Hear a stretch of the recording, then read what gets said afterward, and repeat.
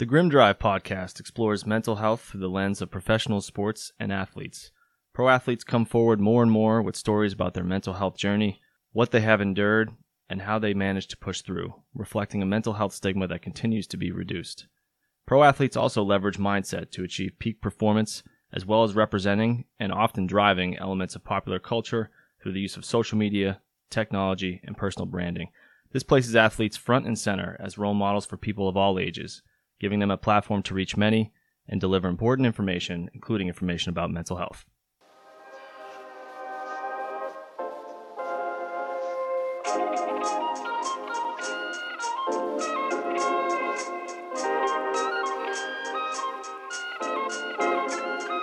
Welcome to the Grim Drive podcast, where we explore mental health through the lens of professional sports and athletes. My name is Jonathan Busfield. I'm here, as always, with my co-host, John Cuna.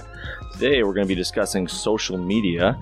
So this kind of relates a little bit back to episode 10. We did an episode on Barstool Sports, and some of the, doesn't directly relate, but some of the concepts we might talk about today kind of tie into that episode. So if anyone wants to go listen to that, I think they might find some connections. I did want to start real quick with a little bit of news. So one, John, you and I started a new gig. Yeah. At a place called Cherish Health, which we're really excited about. Do you want to speak about that a little bit? Yeah. So we got employed and brought on to be performance coaches and executive coaches for the company to sort of help streamline systems and people and work on individual and team goals, kind of help that company sort of take the next level and just elevate themselves, both, like I said, as a company, but also individually for their individual people. So really excited to get started and get going on that. Yeah, absolutely. Cherish Health is a fantastic company with a group of people who are extremely intelligent and really talented at what they do. And I think working with high-performing people is something that we're obviously really, really passionate about, interested in. And that as a company scales, I think it presents new challenges, and we're excited about the intersection of that too. So Cherish Health is something new that John and I are doing. We're very excited about that. Wanted to shout out that company. I also wanted to bring a little bit of attention to some news real quick, John. We won't touch on it for too long, but I thought it was really cool that there's two examples of, we're recording this, it's still in Pride Month. There's two examples of where sports and Pride Month really intersect. One was, I think the one that's getting more attention, I'm intentionally bringing these two up, is Carl, I think it's pronounced Nassib. Carl Nassib is a football player. I believe he's on the Oakland Raiders. Yep, Raiders. He came out as gay, which I think was very important and obviously in the news, and I think people were talking about that. There's also a runner who qualified for the Olympics named Sha'Carri Richardson, 21-year-old black woman who I think identifies as either gay and or queer. Mm-hmm. And I thought that was a cool thing to bring up too. So I don't know if you saw that stuff in the news. Yeah, I'm a huge track fan. Yeah. I know I've shared that I raced track, and I'm like through the moon excited for the Olympics this year because there's just so many talented athletes.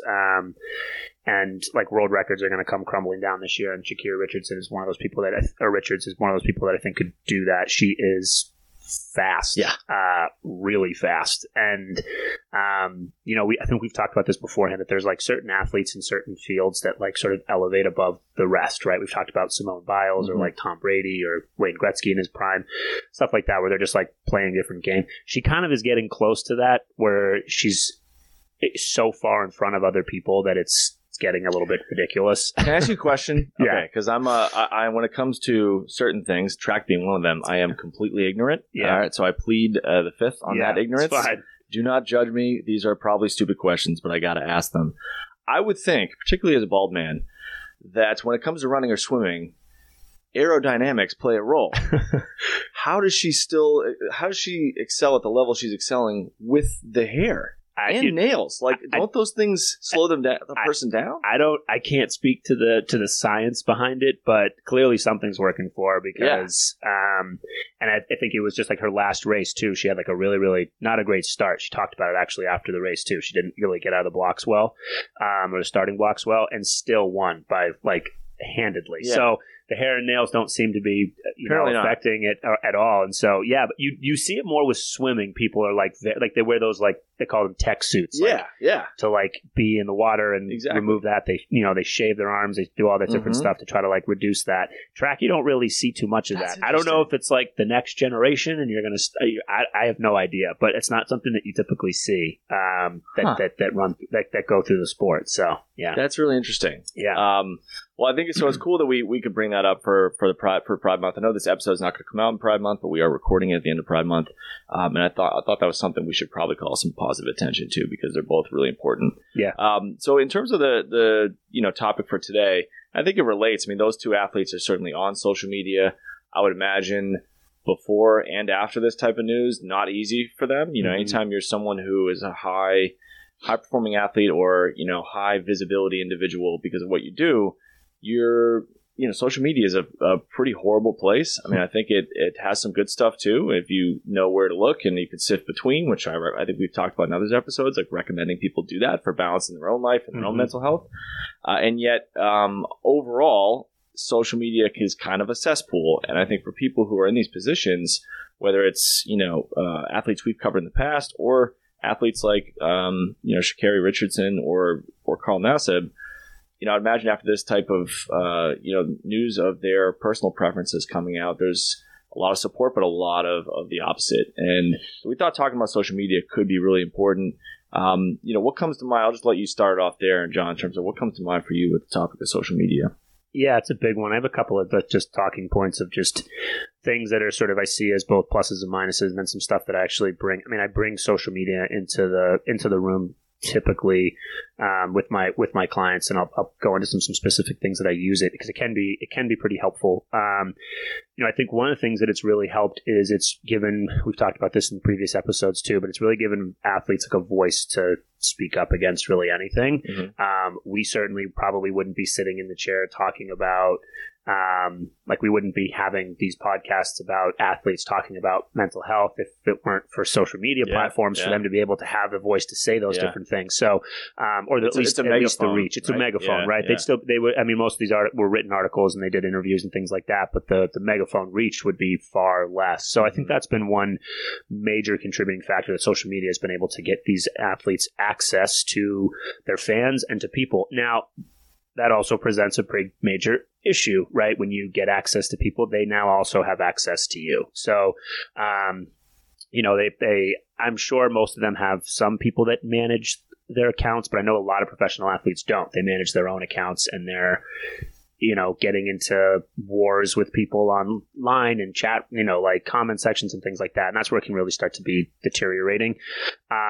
So that it definitely comes as a balance of giving them a platform to talk about certain things themselves, set the record straight, whatever it is. But it also can kind of be a rabbit hole that they can get sucked down into. And we've seen a couple of examples of athletes who have done that. And I don't necessarily blame them for that. That's their name that they're trying to protect and their reputation that they're trying to uphold, and they've got these people who have no idea who they are, passing judgment and hate and all of these different things. And I think it presents a really difficult problem for them. So that's sort of some of the stuff that I see as some of the stuff. I think we're going to get into a little bit more too. But one of the biggest things that I see with athletes who particularly go down that rabbit hole is that we've seen the impact of public perception and narratives. And before it was mostly just like newspapers and it was easier to do that. But now if public opinion or public narrative is on social media and it's just constantly repeated over and over and over again, what we know about ourselves is that the more we hear something, the more we're exposed to something, the easier it is for us to believe it. And especially when that news is negative. And let's be honest, social media, ourselves, we're all geared towards negative. And if it's just on repeat that these athletes are getting exposed to like their name in the media and it's terrible, it's hard for them to block that stuff out. And one example, this was back when the decision with LeBron, and he got a lot of flack for that. I mean, it's basically his only major mistake he's ever made. Agreed. Yeah, I agree. But I was on his case for that big time. I was like, this is indicative of where he's going with his choices. I was like, I agree. Yeah. And I same. So I will take accountability. I was not a fan of that. I didn't think I was also just a hater just in general because he was was LeBron, Sports hater, right? We're Celtics right, fans. exactly. Everyone knows this. Yep. We're not hiding it. No, but then, then there was sort of, after that, there was like the bad guy campaign where he was sort of just like, well, I guess I'm the bad guy. And I don't think he played and it sort of like he fed into that, and I think it was just because it was all of that exposure that was around him. So that's some of the pitfalls. One of the things that I use as a benefit for social media is that we now know, not that we didn't before, but we now know that these algorithms specifically target time spent, how much attention are we giving to specific things, and everything is fed to us based on what our attention is drawn to.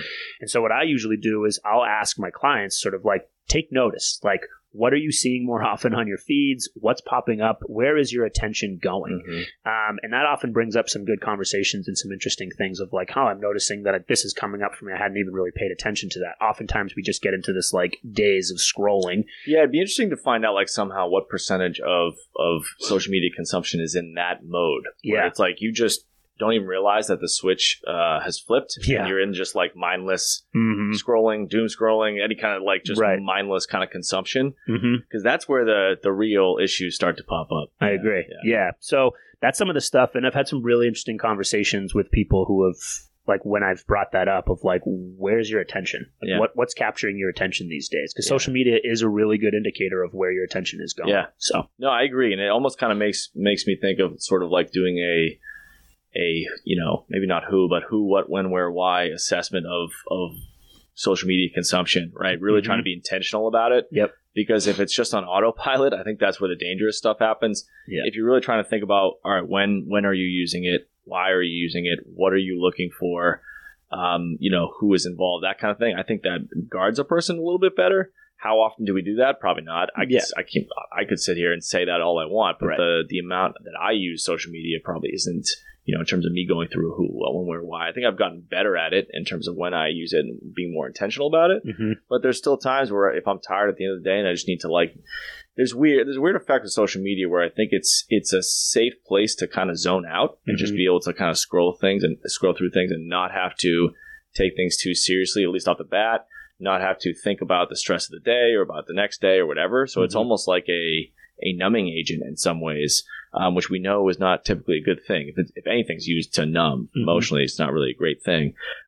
So you mentioned, a couple things come up. So one, you talked about negativity. And so what that makes me think of a little bit is sort of the addictive nature of social media. And I think there's different components to it. And some of these, I think most of these components were talked about in that documentary, The Social Dilemma, which most people have seen by now. It's on Netflix, so I don't think I'm saying anything new here, but that is a great documentary that talks about how social media was created, with the intention behind its creation versus what's happened as a result of its use, which are two very different pictures. I think a lesson is always that, history is paved with the best of intentions, but things just don't always go that way. But so in terms of the addictive nature of social media, I had like 4 things I wrote in my notes about like how, what captures that. One is the negativity you mentioned, that negativity is kind of hardwired into our brains. I think that's more of like a defense mechanism to keep us safe from a very, very long time ago in terms of scanning the environment and paying attention to negative aspects, because negative aspects could equal threat. Yeah, could equal discomfort, death. Change could equal all those things. Yeah, exactly, right? So paying attention, our unconscious processes, right, in our brain, paying attention to possible negative things in the environment kept us alive for a very long time as a species. In the last, not even 100, last 10 years since social media has been created, we don't adapt that quick, right? We don't evolve that quick. So our functioning in our brain does not know how to factor in what social media is in the last 10 years and in 2021, and then sort of juxtapose that with our evolution and our DNA. That ain't going to happen, right? So we are really at a disadvantage when it comes to that in terms of the way our processes just go on autopilot. So that's one, is that negativity that's hardwired that you mentioned. The second one is sort of the gambling, or what I would call more like a roulette effect. And that's where, like, what makes gambling addictive is often not the winning and losing of money. It's the unknown, right? That when you roll the roulette ball and it's spinning and you don't know where it's going to land, you might win, but you don't know, right? It's that chance that like floods the brain with chemicals, and that's very addictive to people. And I think social media is the same thing. Anytime you hit refresh, you're guaranteed some newness. You don't know what you're going to find, and that's extremely addictive to people, right? Yep. So that's the second one. I think the third one is emotion is contagious as well, right? So we talked about negativity being contagious. Part of that is just the emotional aspect of it.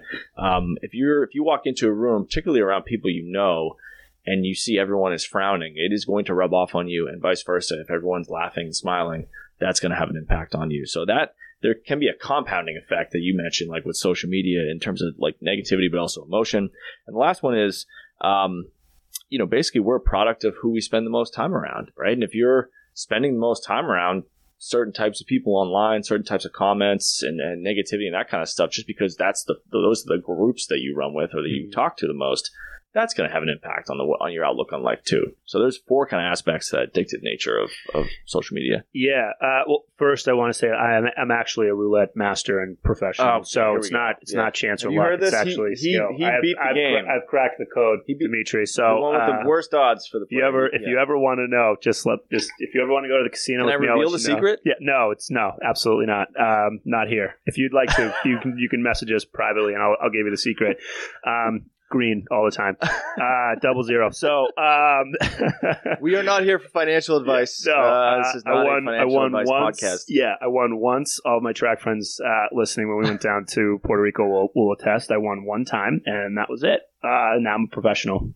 But one thing that you brought up that I think is really important, it's again something that I try to talk about too, is like you said, we're a product of people we surround ourselves with, and I absolutely think that people need to be thinking about social media as that person that's just always with you. And one of the things that I look to do as well is like be intentional about who you follow. So remove people where you're like, this is when you really start dissecting and almost like analyzing your own social media, because it is in some regards analyzing yourself, right? Who are you choosing to follow? Who are you choosing to surround yourself with? I think we often put ourselves around people that we feel we deserve, and that, that's not always necessarily positive relationships. But then you can start injecting other people. Like if there are authors that you really enjoy, or if there are motivational speakers that you like, or if there are people you've seen on TED Talks, or that people sort of align with your vision or purpose, put them in front of you more often and see what the type of impact can be. Because I think that don't go on social media that much, or try to limit it. I think those are all good pieces. I think we can try to do that, but I think that the reality is what we've learned is that little phone in our pocket is probably going to win more often than it's going to lose. And so we have to just be a little bit more intentional about it. I think, yes, if we can, I've suggested like blackout days where you just don't use your phone or things like that. But the reality of it is that that's not going to happen.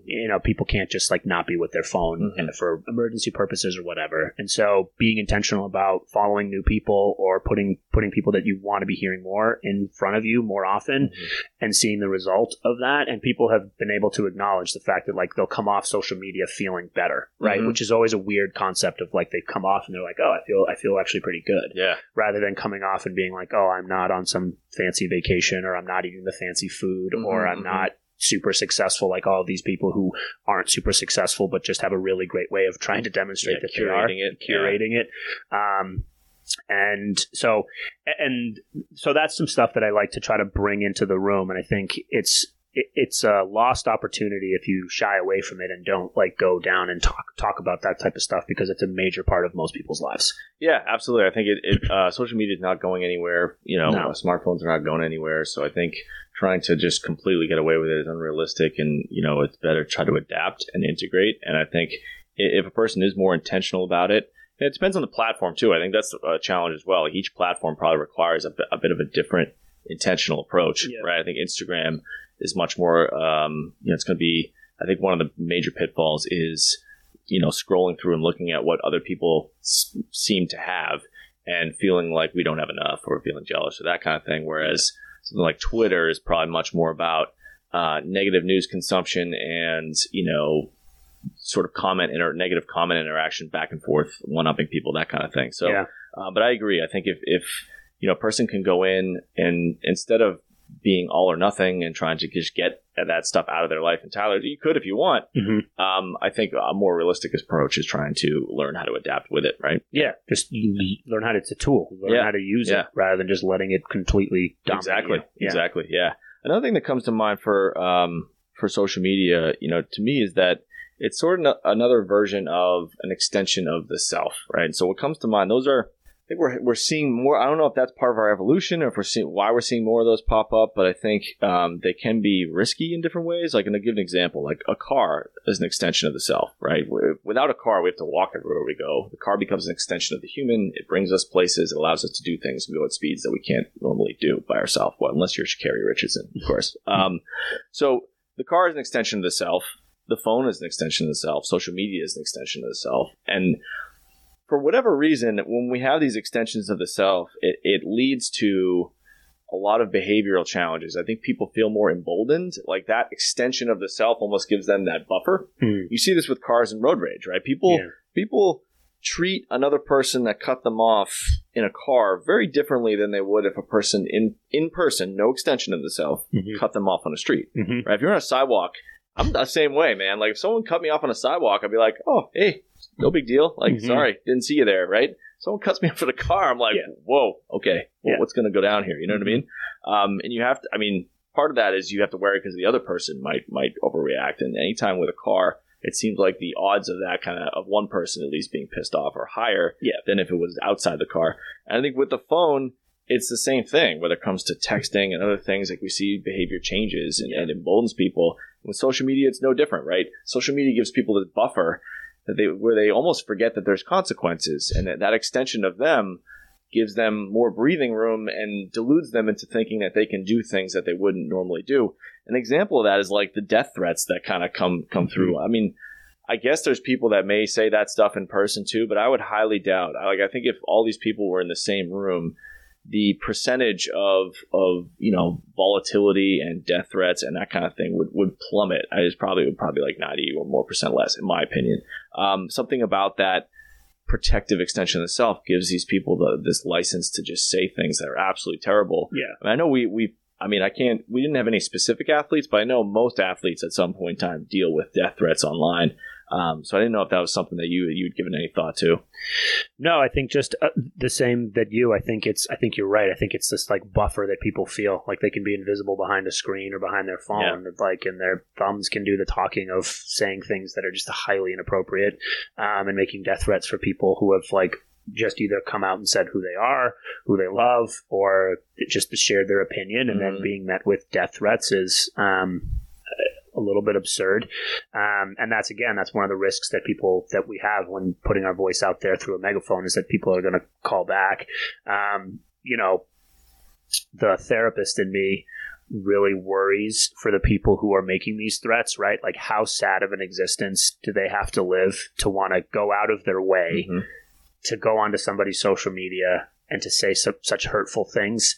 It really makes me concerned, like, how bad are they struggling, right? I know I've used my like lifeguard analogy before, but that's like the perfect drowning victim, right? Of someone who's going onto social media and trolling people for the sake of trolling, or even worse, they really feel like that person needs to die for whatever that they said. And I think that I think the buffer not only emboldens them to feel safer, but I think it also limits their ability to feel compassion and empathy for the person that they're saying these things to. I think that's another result and consequence of that buffer. I guess I have to believe that. I don't know.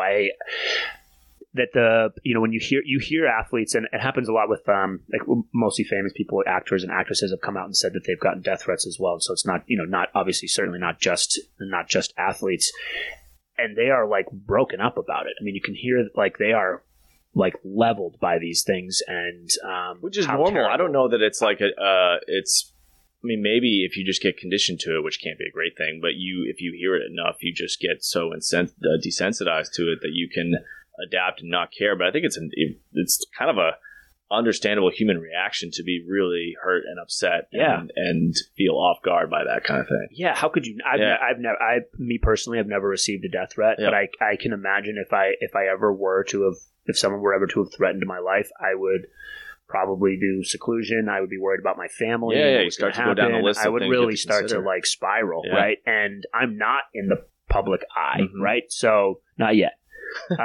Just kidding. But I would say that I think for people know who you are, and if you're getting death threats, you can't like hide other than just keep yourself secluded into your house, which presents its own issues. So. I don't know. I don't have any solutions for it. But it's definitely something that's happening and needs to stop. I think that buffer you talked about is maybe an area that people could try to focus in on. But. Yeah, it's interesting because I'm thinking like when you started saying that, I'm thinking that extension of the self, whether it's in this case it's social media or the phone or that kind of thing. I mean, not only does it give people a buffer where they feel more emboldened to do things they wouldn't otherwise do, I think, and maybe this is sort of a different way of saying the same thing. I think that buffer pushes them away from a healthy human connection. In which case, if they had it, the empathy would be intact. Exactly. And they wouldn't be doing those things. So it's sort of for two reasons, it's really a disadvantage, I think, for people in terms of, their personal functioning and how they treat others. And I mean, you said something that really hit home with me, which is that when you see that type of thing online, what really comes to mind is how much the person saying it is struggling. And that, especially if it's being said to you, it's hard to remember that. Understandably, at least at first. Almost eventually, I think. To remove that. For sure. Yeah. Especially right off the bat, you're going to be thinking about your own safety. You're going to be thinking about your own emotions. Yeah. You're not going to be considering the position the other person's in because, it's going to kind of be like, oh, well, screw them. How dare, I don't care what they're going through. How dare they say that to me kind of thing. But eventually, if you take a step back, I think you definitely recognize that the people saying these things are really hurting. I mean, because it's just, if you use logic, which is hard to use in the situation, we step back, we use logic for a second. How bad would a person have to be off in their life, right? In terms of their functioning, their happiness, their well-being, to actually make a death threat to somebody? I mean, that's not someone who's got it going good, got it going well. They are really hurting and in pain. Yeah. And this is their way of trying to reclaim that, trying to get their emotion out in a very, very unhealthy way. And I mean, let's be honest, what percentage of these are males? Yeah. I mean, if you had to take a guess at that, what would it be?